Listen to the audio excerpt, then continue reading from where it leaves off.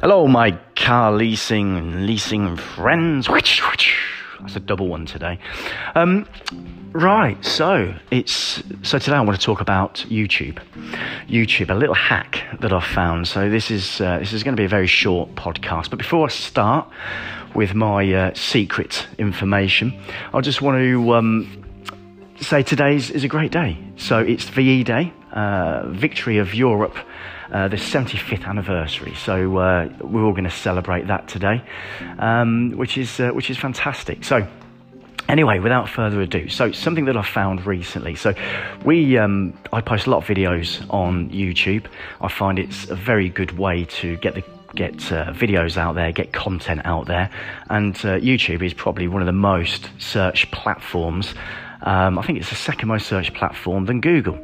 So it's really good if you're not too sure about things. You can search on it. There's a lot of how-to videos and so forth.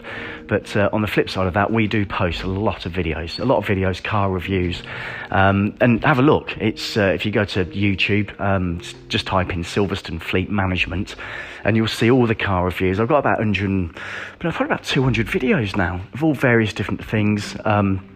But it works. I think one of the most popular ones I've got is it's coming up to 3,000 views. So don't get me wrong, I'm no YouTuber. I'm not having millions and millions of views, but I'm just getting a nice handful of views, which I've got links then directly that click to the website, which I can then look through analytics to see the sort of steady flow to the website. But anyway, that being said, move on forward quickly. The little hack that I found. So when you post up a video on YouTube, the description is absolutely important. So you have to put a great description. It doesn't have to be long-winded, but a description of what the video is all about. So I'll give you an example.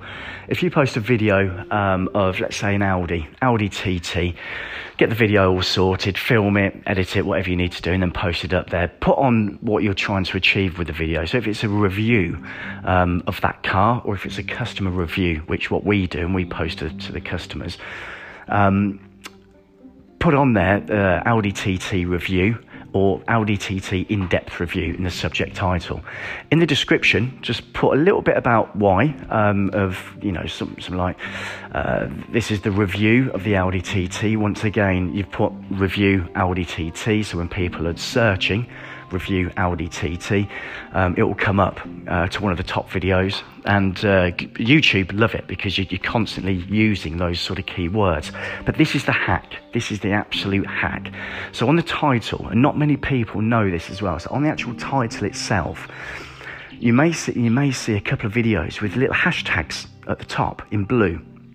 Well, the way that you get that onto your videos, in the description, once again, going back to the Audi TT, if I put a description in there about what the car's all about and so forth, if I start putting hashtags, so hashtag Audi TT, hashtag Audi TT review, hashtag car review, you only can do 3. And they'll only accept 3. If you any more than that, then this won't work. So it's only 3 hashtags. When you do those hashtags, or to just refresh the video, and you'll see those hashtags come straight up to the top of the video, or on top of the title.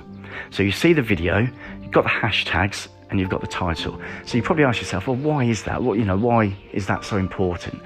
Hashtags, through the algorithm of YouTube, when people are searching for Audi TT review, Audi review, car review, if it's a hashtag, YouTube will absorb that a lot quicker, and it will just organically get your video up to one of the top pages.